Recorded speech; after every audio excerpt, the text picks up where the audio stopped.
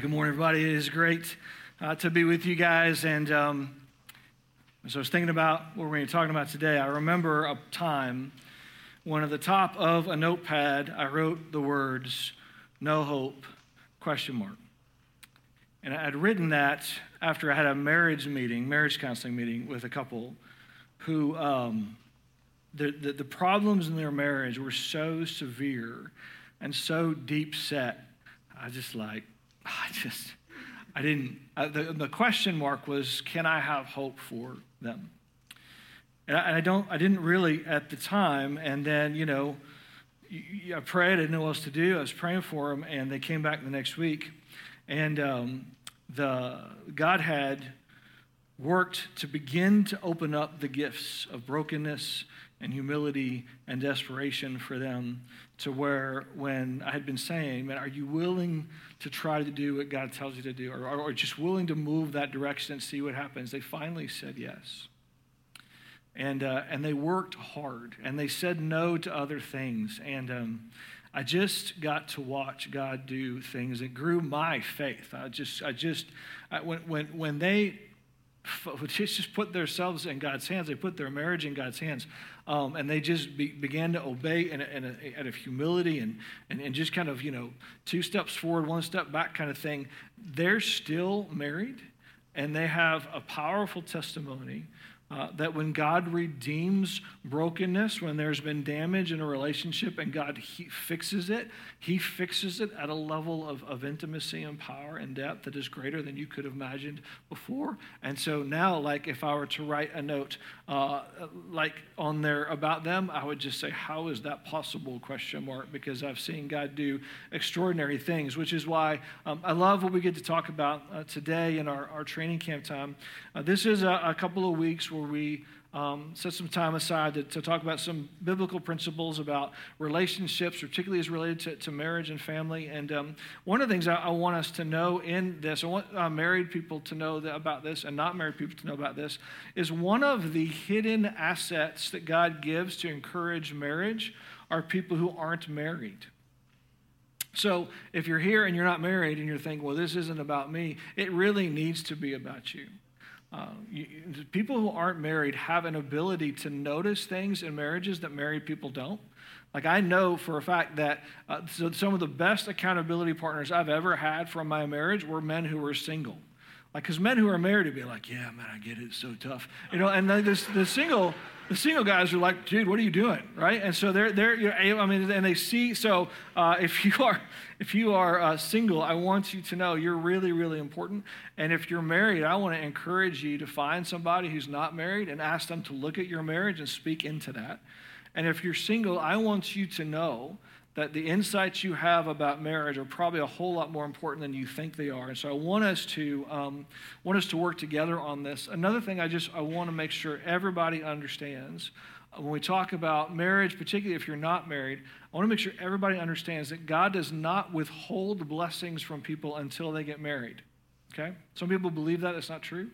That there are blessings God gives to people who are devoted to Him as single people that are as good as any blessing He gives to people who are married. I'm getting to see this play out in the lives of my 3 adult children. My oldest one is unmarried. He's 30. His name's Taylor. My younger 2 are married.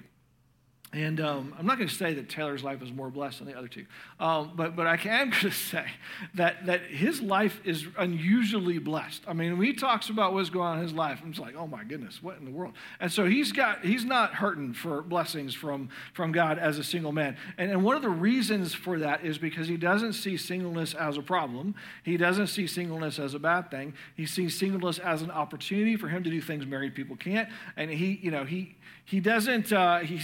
sees this as a way to really enter into some fun things that he can then tell married people about. And so he's really enjoying a lot of the blessings of singleness. And so if you are not married, I want you to know they're there for you. And then he and I both read a book called The Emotionally Healthy Leader by Peter Scazzero. And in there's this section that we both liked that I want to just pass on to you guys that I think speaks well to marriage and singleness in the church. And this is what Peter wrote. He said, every Christian has the same primary calling or vocation. We are called to Jesus, by Jesus, and for Jesus. Our first call is to love him with our whole being and to love our neighbor as ourselves. For the first 1,500 years of the church, singleness was considered the preferred state and the best way to serve Christ. Singles sat at the front of the church. Marrieds were sent to the back, right? That's amazing to me. I thought about doing that today, but I think it would be a little awkward. Anyway, it goes on to say, married couples bear witness to the depth of Christ's love. Their vows focus and limit them to loving one person exclusively, permanently, and intimately. Singles bear witness to the breadth of Christ's love because they're not limited by a vow to one person. They have more freedom and time to express the love of Christ to a broad range of people. Both marrieds and singles point to and reveal Christ's love, but in different ways. Both need to learn from one another about these different aspects of Christ's love.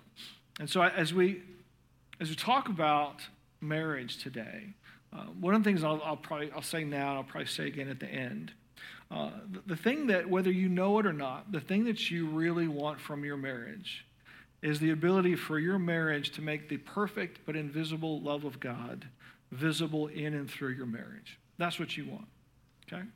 Whatever it is you think you're looking for in your marriage, what you're looking for is God to make his perfect invisible love visible in and through your marriage. And it requires single people and married people to work together to help us see and appreciate the love of God in bigger ways to be able to really enter into that. So that's kind of what we're after today as we talk about marriage. And so the approach I'm going to take, I'm going to talk about 4 things, kind of overarching things the Bible says about marriage, and then I'll tell you just about one thing that Cynthia and I do that's really helped us in our marriage. And so the 4 things I'll talk about first is the gift of marriage, then I'll talk about the glory of marriage, then I'll talk the grind of marriage, and then I'll talk about the grace of marriage. And when you hear me say the grind of marriage, don't assume you know what I'm talking about, because you're probably thinking about something different that I'm talking about, but we'll talk about that later. First of all, we're going to talk about the gift of marriage, which I think is really, really good. If you ever heard me do a wedding, some of the gift stuff will be, you'll have heard before, because I love being able to talk about this at weddings. And one of the gifts of marriage that God gives us is the gift of meaning, okay? So meaning is your ability to know your life is important. Meaning is your ability to know that there's a really important reason for you to be in this place at this time. That's meaning. And meaning comes from the depth of our relationships. And so for those who are not married, that meaning comes from the ways they connect deeply to a broad range of people. But when you're married, that meaning comes from the depth of the relationship and the connection you have with the person you are married to. Because God has designed marriage to be the deepest relationship we have with anybody else. Because that's his design, marriage is what he uses to bring meaning into our lives at a greater depth and with more power than anything else. Jesus described marriage in this way in Matthew 19, 4-6. When he's answering a question about marriage, he said, "Have you not read that he who created them from the beginning made them male and female, and said, therefore a man shall leave his father and mother and hold fast to his wife." Some of your Bibles will use the word cleave there, cleave to his wife. "And the two shall become one flesh. So they're no longer two, but one flesh. What therefore God has joined together," God has done this, "let not man separate." There's a whole lot here, and I don't have time to unpack it all. But the things that are said here, that God has joined 2 people together in an inseparable soul level way. And when he talks about holding fast, like that phrase you trace out through the Bible talks about a deep, deep connection and then becoming one flesh. You trace that through the Bible, and that is the deepest, most intimate kind of relationship there is. And so that is what God says, that's what Jesus said about what marriage is. It's very deep, it's very powerful. And what he does through the depth of that is he brings meaning into our lives. Let me just give you a way, let me just tell you how this happens, though. The way that God brings meaning into our lives through marriage is sharing challenges and difficulties together, okay? We all know this. Whenever you have gone through something hard with somebody else, the sense of meaning you have in the relationship with them is much deeper on the other side of that difficulty than on the front side of that. So God is going to he's going to send you two together into difficult things as a married couple. He's going to allow difficult things to emerge in your life that kind of would threaten to separate you if you don't kind of get on the same page and work against that. But he's going to use challenges to bring meaning into your life. He's going to use sacrifices he forces you to make to honor him in your marriage to bring meaning into your life. And if you need a picture of that, I think a great picture of that is the very powerful example that Cynthia and I got to see face to face from a man named Robertson McQuilkin, who walked with his wife Muriel through the last stages of her life as she lost her life to Alzheimer's disease.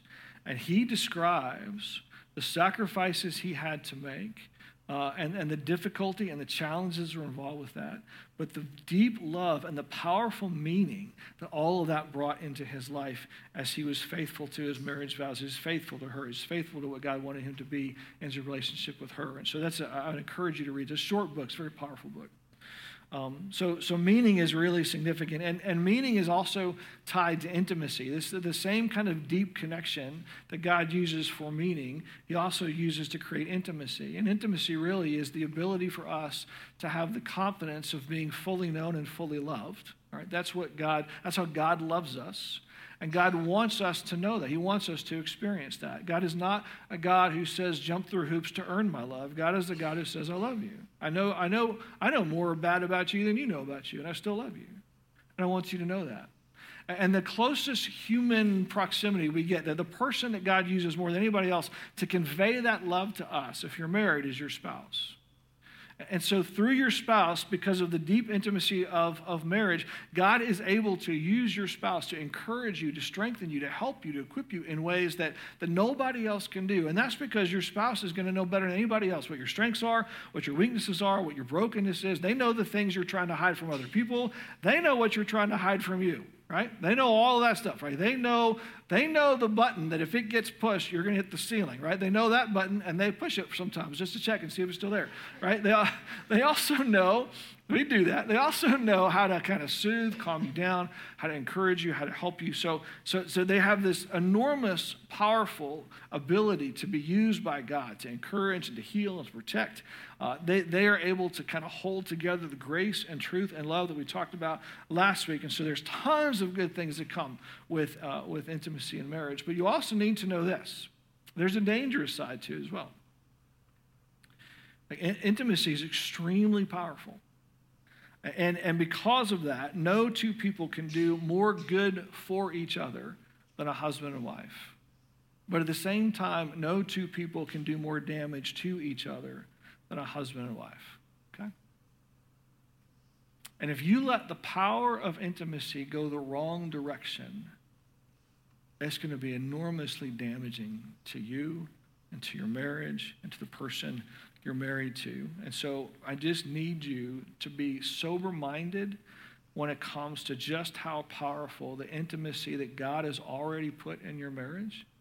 So you need to prioritize cultivating the gift of intimacy and the way God wants you to. You need to prioritize growing in your ability to let God show up through you to show love to the person you're married to. You need to prioritize going to God, your spiritual connection to God with your spouse. You need to prioritize like getting on the same page with God about why he's given you this gift so it continues to move in a positive direction and not in a negative direction. Sadly, most of us have seen people at later stages of their marriage, and it is not good. Don't wind up there. Don't drift. If you drift, that's where you're going to go. You're not going to drift in a good direction. You're going to drift in a bad direction, okay?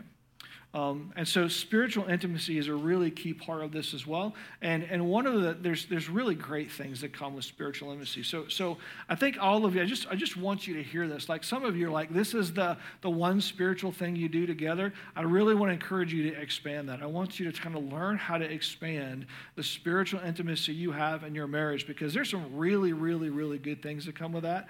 And the three really good ones, the three best ones are faith, hope, and love. All right. So in 1 Corinthians 13, that's the chapter on love. If you've been to a wedding, it was probably read, right? So it's the great description of the love of God in the first part of that chapter. And then kind of like the takeaway from that is verse 13, where it says, so now faith, hope, and love abide, these three, but the greatest of these is love. And these are these great gifts that God gives us within this spiritual intimacy we have with him that we share with other people. And so let me just kind of tell you what the faith part is.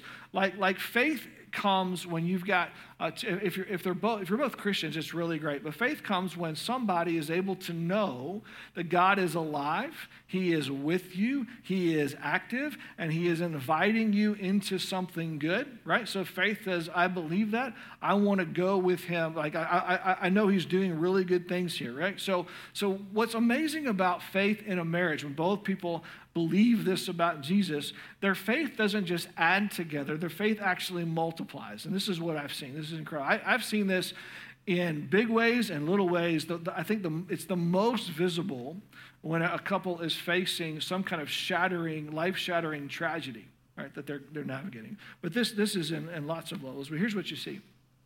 So you're facing some difficult thing. And one of the two looks back on their life, and they can see a time, they think about a time when they saw the faithfulness of God that enables them to have faith that God is still with us today, all right?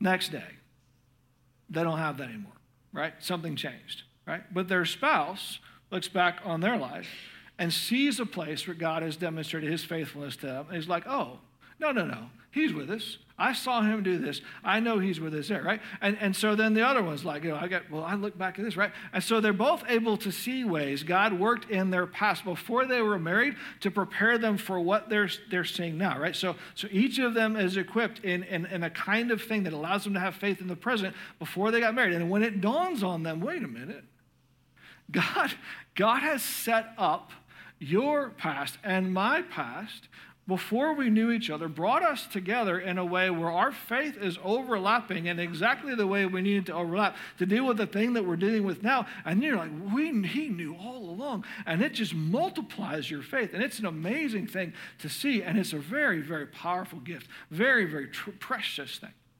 That comes from us being able to have these experiences with God that give us faith in the present that he's with us no matter what. All right, and here's what's great about faith. The great thing about the gift of faith is it brings the gift of hope with it, because hope is faith directed toward the future.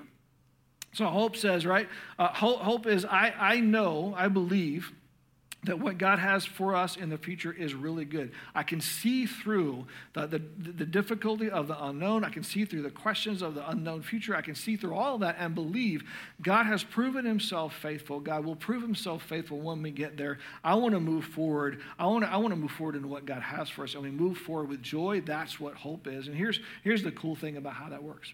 So kind of like how faith works, where we look in our past to see God's faithfulness, and that helps us in the present. Hope works like this. What God does in the present through hope is he gives the husband and wife different ways to look ahead with joy than the other one. So as you look at this uncertain future, and there are always threats in the future, right? And so one of them is intimidated by those future threats, and the other was like, I don't know, I can see what God can do. I can see how God might be leading us in a really good way, right? So that's like day one. Like day two, they can't see it anymore, but the other spouse can see it, and they're like, no, I think I can see that, right? And so of the two of you, one of you always has hope, and that's the kind of multiplies hope moving forward, which keeps you all moving forward together in this really powerful way, right? And so faith and hope are great, but then here's where the fuel comes from to keep moving forward out of hope into the future. The fuel is love, right? The fuel is the gift of love. Right? Now, don't confuse the gift of love, because a lot of us, when we hear the gift of love, when we think about marriage, we think about the wrong thing. A lot of people have defined the gift of love in marriage as this romantic love for the person that you're married to that meets all of your needs and gets better throughout your life, right? We're like, that's the gift, right? You're not going to get that gift, okay? So I'm just letting you know, don't put your hopes in that. There's actually a better gift than that. Because let me tell you what, even if your spouse gave you romantic love that met all your needs and got better throughout your life, they're still finite. And your soul was made for an infinite love, okay? So there's a better gift than that. So here's the gift of love. The gift of love is the ability to know that an infinite level of love exists that can fuel you and your relationship with your spouse into whatever the future holds. That's the gift of love. Here's how this works, right? We have sort of this ability, this emotional capacity to kind of feel loving toward our spouse, and everybody who's been married for more than 2 days has felt that drain, right? Who's felt that go away, like there's nothing left in the tank, right? Like, yeah, no. And so we just know, like we want it to be, there's just not there. And so, what do? So the great thing about the gift of love is God says, don't worry if your tank is empty, mine's full. Like God has an infinite amount of love for your spouse, an infinite amount of love for you, right? So in the journey of your marriage, when you run out of the gas of love that you have, you go to God and say, God, I need you to give me your love for them. I need you to give me your love for me and for them. And when you begin to see, when you get used to the fact that God says yes to that, when you get used to the fact that God is able and will give you his love for your spouse when you don't have any, and then you realize, like, that's the infinite gas station over there. Like, that's never running out. Like, there's never going to be a point where God says, yeah, I don't got anything to give you either, right? You can go with confidence anywhere God wants you to go, knowing that whatever the future holds, God is going to be able to provide the love I need for the person I'm married to, right? Which then, what does that do? That increases your faith, right? And then what does that do? Increases your hope, right? And then what does hope do? Moves you forward, fueled by love, right? Tons of fun. All right, so those are the gifts, some of the gifts I have for marriage. I can talk about that a lot, but I'm going to switch. I'm going to switch talking about the glory of marriage. The glory of marriage is really, really, really good because our marriages have this enormous significance because of the unique way that the relationship of a husband and wife reflects the glory of God. So let me show you some of the first words spoken about marriage, which is in Genesis 1, 26 and 27. Which says, then God said, let us, plural, make man in our image after our likeness. Let them have dominion over the fish of the sea, over the birds of the heavens, over the livestock, and over all the earth, and over every creeping thing that creeps on the earth. So God created man in his own image. In the image of God, he created him. Male and female, he created them. All right, so here's what you're seeing. Some of what you're seeing. There's a lot here. You see a Trinitarian God creating humans in the image of a Trinitarian God. So while every one of us individually is an image bearer of God, the image of a Trinitarian God is most clearly seen through the relationships of image bearers, all right? And the most unique relationship that reveals the glory of God in a way that nothing else does is the marriage of a husband and a wife, okay? So the husband and wife, the depth of that relationship, the way that it works, the way that you've got another Trinitarian cycle here, you've got the Holy Spirit in the marriage. So you got God and the Holy Spirit in the husband and the wife. So you got God, husband, wife in a triune relationship, right? That is something that reflects the glory of the triune God, unlike anything else we know of that's ever been created. Right? That's a huge thing, right? That one of the things you need to know about that is because marriage so uniquely and powerfully reflects the glory of God, whatever hates the glory of God will attack marriage, right? So don't be naive about that. Like there is, when you move into what God has for you, when you let the glory of God radiate through your marriage, you're going to have some pressure against you on that. So be ready for that. Be sober-minded about that. But another way, here's another thing. One of my favorite ways, or one of the most significant ways that marriage helps people see the glory of God is it helps people see the way God relates to people. This is really cool. Like the husband, a relationship with a husband and wife is used in the Bible over and over and over and over again to explain this is how our relationship with God works. So if you've read through the Bible, you have probably seen, actually more than you know, pictures of how marriage is used to talk about our relationship with God. Let me give you my personal favorite picture, all right? In the first century, in a Jewish wedding in the first century, there would be a bride, she'd be at home, the groom would come and get her, and then she'd be led out to the groom, but she'd have a veil over her face. You could not see her face, right? And so she is led out to the groom with a veil over her face, and so she gets to him, and the wedding ceremony is performed, and then when they are declared husband and wife, the first thing the groom does is he lifts the veil, okay? And what that is saying is, the face of the woman you now see is not the face you used to see. The face of the woman you now see is the face of the wife of the man who just married her. She's not who she used to be. She's his bride. And the first time you see her face is him staring in delight at her and her looking back at him. All right? It's a beautiful thing. All right? So with that in mind, look at 2 Corinthians 3:18. Okay? And we all, Christians, with unveiled face, we are that bride. Jesus is the groom, and he lifts the veil on us as someone new. We're not who we used to be. We are now the one who belongs to Jesus. And so, beholding, we now look at him, and we look at him looking at us with love, beholding the glory of the Lord. So we see who we belong to. We see how great he is, right? So as we see that, this is what changes us. We are transformed into the same image from one degree of glory to another. What transforms us is us looking into the face of the one who's made us his own, the one who came for us, the one who got us, the one who's, I love it. And then it says, for this comes from the Lord who is Spirit, which means even though this hasn't happened in a physical way, God through the Holy Spirit is doing that with us. That's how God sees his relationship with us through the Holy Spirit right now. And that's what changes us.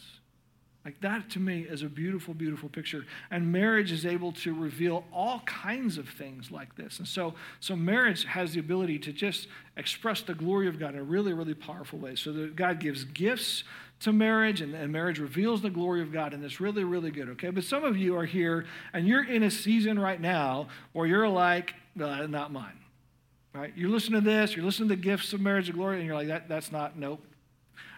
Maybe if I'd married somebody else, that'd be mine, but that is not mine, right? So I know that there's some people are in that spot. So here's what I want to tell you right now. It is possible for you not to feel like you're trapped in a bad marriage with your spouse never changing.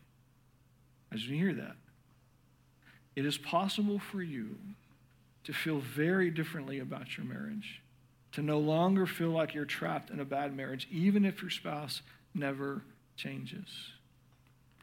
And one of the things that God does inside of this, inside of the difficult things in marriage, and listen, marriage is difficult because marriage is a lifelong soul-level relationship with two sinful people who are pretty self-centered, right?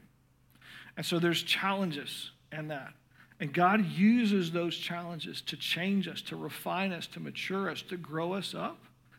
And our maturity is the thing that will impact our marriage more than our spouse changing ever will. Right? So let me talk to you about the grind of marriage here real quick. I want to make sure you don't see this in a negative way as much as possible. So I brought my salt and pepper from my house, okay? Now, Cynthia, when I did this, she told me she wanted y'all to know that I'm the salty one and not her. So anyway, so this is like, so if I'm going to use this, if I'm going to put this salt and pepper on something, what am I going to do? Am I going to like unscrew the top and pour it in my hand and then like stick it on the chicken? Am I going to do that? No, that's gross. No one would do that because then I would know. We all know not to do that. What we do, we grind it, right? So we turn it upside down, we grind it, and then like what's cool about this is, if any of you have ever done this, but with salt and pepper, if you grind it really, really fine, and then you mix it really well and you taste it, it doesn't taste like salt or pepper. It tastes like something else. Like I don't even know what it is, but it's really good.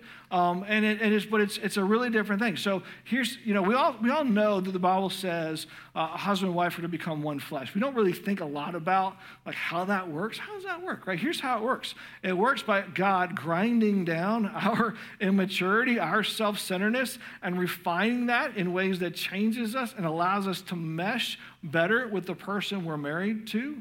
So more and more, the two of us become one flavor instead of two. But that comes through this process of God using the trials in our lives, struggles in our lives, even the fact that we're married to another sinful person to put us in a place where there's a ton of pressure on us to grow. Right? Because here's the thing. This is true for any area of immaturity of our life, right?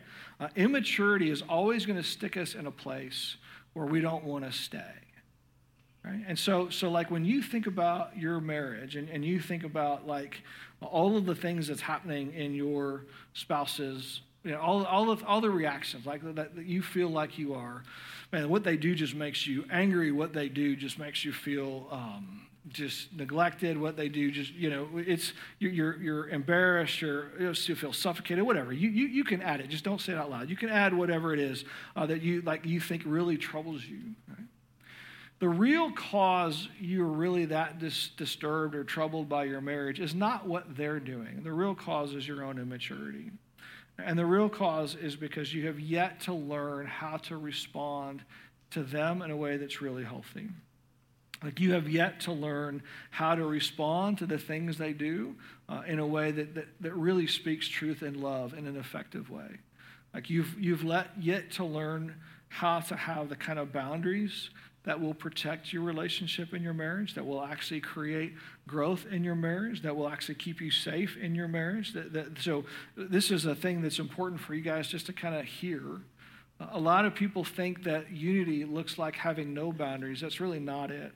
Unity comes from having good boundaries, healthy boundaries. So true unity comes from two people knowing where they begin and end, owning for themselves what they feel, what they do, and then coming together as two kind of whole people connected together. Like if you don't have the boundaries, you keep messing all that up. Right? So for us, whatever pressure there is, whatever challenges are in our relationship, here's what I just need you to hear. What God is telling you in all that is not your spouse needs to change. What God is telling you in all that is that you need to grow up. And here's what's so good about that. What's so good about that is you no longer have to be passive. Like you no longer have to say, they're driving me crazy, they need to change. You can say, they're driving me crazy, I need to change, and I can change, right? So you have the ability to make a difference. You have the ability to no longer have to kind of be passive in this. And I can tell you too, as somebody who's been around marriages a long time, I have seen I've seen spouses do this. I've seen spouses who have changed, and this person they're married to is not. And the person they're married to just stayed grumpy and antagonistic, and I'm like, oh man, that's brutal. And I got to see their spouse mature in ways where they remained gracious and wise and safe and truly loving. They did not let the attitude of the person they're married to set their own emotional temperature. I mean, it's powerful to watch. And so that's an important thing. And that's something God's going to work on all of us in. God is always going to be maturing us to the pressure he puts us in by being married to somebody who is a sinful person like us, okay? But there's another thing that God is going to change, that needs to change in our marriages, that he's going to use kind of the grind of being in a lifelong relationship with another sinful person to change, and that's this. We all have very childish and immature expectations for our marriage, okay? Let me just prove that to you. How old were you when you first envisioned yourself being married? How old? How old do you think you were? Like 5? 40? Like, where was it? Anyway, I don't know. So, like most of us, we were kids, right? We envisioned ourselves being married as children, right? So not only were we playing pretend at that stage, guess what else you were doing? You were laying the foundation for your expectations for marriage. That's what you were doing as a child when you were thinking about being married, okay? Some of those expectations you started forming as a child. You formed in response to hurt or disappointment as a child, okay?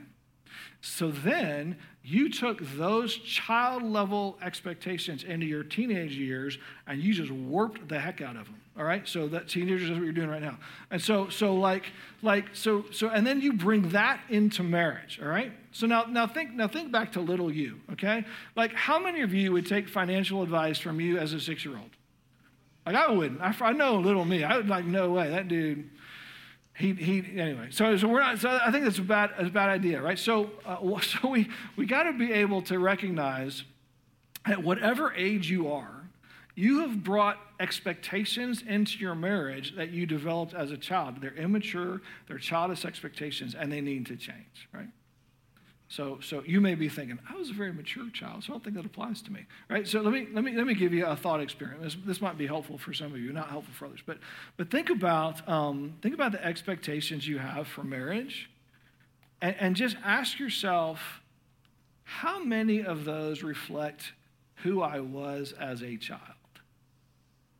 Can you do that? You don't have to do that now. But think about what you're expecting from your spouse and ask yourself, am I really expecting them to be what I was like as a child? All right, some of y'all, that will help you, some of y'all wouldn't. Anyway, but all of us have to be able to get rid of our childish expectations and replace them with actual expectations, and this is why. Mature expectations. Romans 12:9 says simply, let love be genuine. The problem with our shallow and immature and childishly sentimental expectations is that they don't lead us to genuine, mature, grown-up love. And God doesn't want that for you. God wants you to be able to have a marriage that reflects the depth of his love in and through your marriage. God wants you in your marriage to be able to reflect his perfect love to one another and to others. And our childish, immature expectations will not get us there.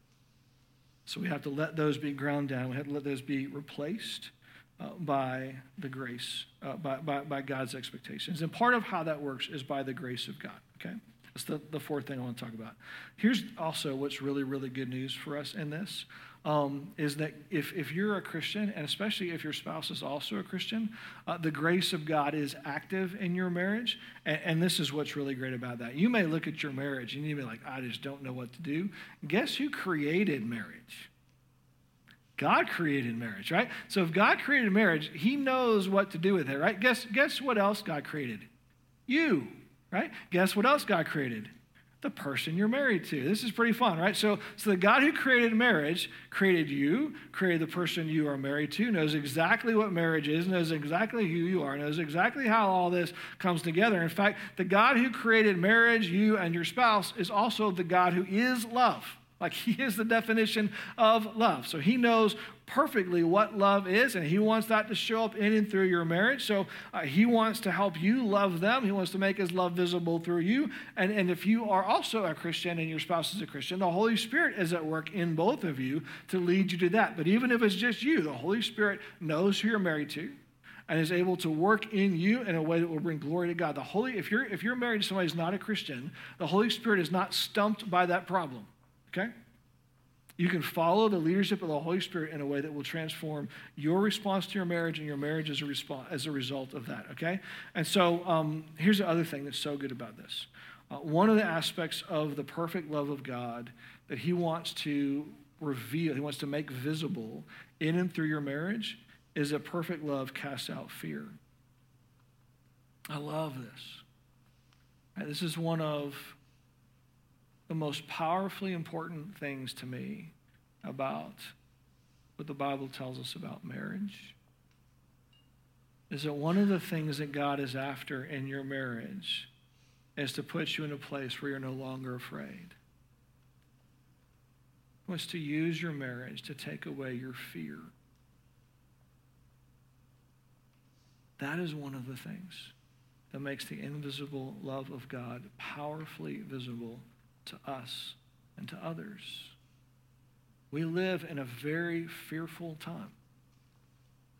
One of the ways we can help with that is by entering into what God has for us in our marriages to reflect the love of God that casts out fear. Let's not miss a chance to do that.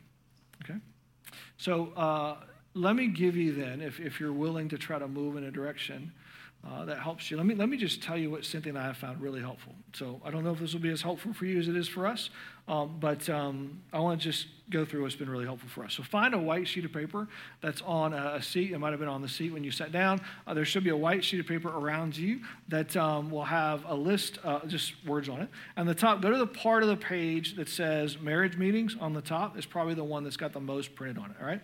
So let me just take kind of what's been super helpful for us. On that sheet of paper, there is what we call a needs meeting, there's a staff meeting, there's a date night, and there's a reading meeting on there.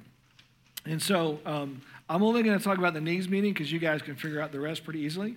But here's something that's been super helpful for Cynthia and I. About a couple times a week, we'll pray, and then prayer is part of this, but we'll ask each other 5 questions. The 5 questions are, what's been positive for you this week? What's been painful? What's been hopeful? What's made you angry? And what's made you joyful? So Cynthia will ask me first, what's been positive for you? I will say, what's been positive for you? I'll ask her, what's been positive for you? She'll say that. Now, one of the rules about this is we don't talk about the marriage, okay? So when she says, what's been positive, I say, I'm married to the most wonderful woman in the world, and that's really positive. I don't do that, right? Because if I get to the 4th question, that becomes problematic. So if you're ever looking at the 4th question, like, yeah, you know. And so it's what the goal of this is for you to get good at understanding the interior of your life, and for you to get good at expressing that to the person you're married to or whoever you're doing this with, okay? So the goal is, for like when we first started doing these things, and Cynthia would be like, what's been painful for you? I'd be like, right? You just don't, I mean, I never thought that. I never asked myself that question. Now that we do this twice a week, we typically do it on Wednesdays and Sundays, I'm tuning into making a note of what I'm feeling, because I know I got to tell her one of them, right? So it's helping me be more aware of what's going on in my interior life, and it's helping me be able to express better to Cynthia what's going on. So we go through these 5 questions. We don't talk about the marriage. Here's the other thing we don't do. When she or I answer one of these questions, we don't belittle that or fix that or correct that, okay? So like when I say what's been hurtful for you, painful for you, and she tells me that, what I don't say is, well, that's dumb. I don't do that, okay? Heads up, don't. That's not a good thing. It's not going to help you, right? But nor is it going to be, well, you should, right? I don't then do the let me fix this for you. Don't do that, right? All this is us understanding. All this is us being able to see what's going on. Now, if you're an overachiever, right, and you know who you are. Like, if the overachiever question on this is when they tell you, like, what's been helpful, when they answer one of these questions, the overachiever will say, tell me more about that. Right? Isn't that good, right? And so then they tell you more about that. So that's what you're allowed to do, the tell me more. You're not allowed to be like, that's dumb, or let me fix that. Okay, so that's what we do on those 5 questions. Then after that, you have a list there of 12 emotional needs, or what I call emotional connection points. And these are like emotional needs God has given us intentionally for us to take that need to Him, all right? So you'll see that list there. We all need these things. And ultimately what God wants to do is bring that to Him, for Him to meet that need. And if you're married, your spouse is interwoven into that. So here's what we'll do. So we'll pick like this. We did this on Wednesday, and I told Cynthia I need understanding. That was the one I picked. And so instead of, what I didn't do is I didn't say, okay, now Cynthia, you better make me feel understood. I didn't do that, right? That's not what you do. You don't take this and dump this on your spouse. I just acknowledge, for whatever reason, I need to feel understood. And so what Cynthia and I would do with that is we take that to God and we just say, God, help. She prays that God will help me feel understood. And then as much as she's able, she will, because she loves me, she'll enter into trying to help me feel understood. But she's not like, I'm not like saying, if I feel misunderstood, it's your fault, right? I'm not putting her in the place of God and saying, you better meet this need for me. I'm just acknowledging it and giving her a chance to enter into that, right? Does that make sense? And what else it gives us a chance to do is it gives us a chance to celebrate with each other when God meets the needs that we talked about having. And then when the need drags on and like God doesn't seem to be meeting it, we get to empathize and share the burden of that and continue to bring that before God. And so those are things we do. So like, again, see that I do this twice a week. You can do this every day. You can do this if you're not married. You can do this with your friends. This is really good. You can do this with your kids, which is really, really good. But this is one of the things that's really good. Let's just kind of wrap up why this is so important. I think this kind of exercise in particular is really important because when God is working on your marriage, He's usually doing it in a pretty deep way, right? And so the better you are at kind of understanding what's going on in the deeper interior part of your life, the better you're going to be able to notice what God is doing in you as He's working on your marriage with you. And the better you're able to talk about that as a couple, the better you're going to be able to enter in together to the things that God is doing for you. That's why I think this is important, okay? But prayer is the most important thing, so let me pray for all of us in this. Well, Father, I just want to thank you for the gift that marriage is. And when we think about all that you do in and through it, it is really an extremely good gift. God, I also want to thank you that you give gifts to people who are not married that are as good as marriage, that are as significant, as weighty. And so I pray that you help us all to recognize with gratitude the gifts that you have given us. And God, thank you for the ways that you put us together and help us walk together with whatever kind of gifts you've given us. I thank you for our brothers and sisters in Christ that are married and unmarried. And thank you that we can pray for each other. Thank you that you hear our prayers. My goodness, when I think back to the biggest changes I've seen in marriages, I can think about the prayers that were prayed. And I thank you that you have been faithful to prove that you will hear and answer prayers about marriage. And so, God, I do ask this. This is what I'm going to ask for all of us. I ask that you will bring glory to your Son through our marriages. I ask this in Jesus' name. Amen.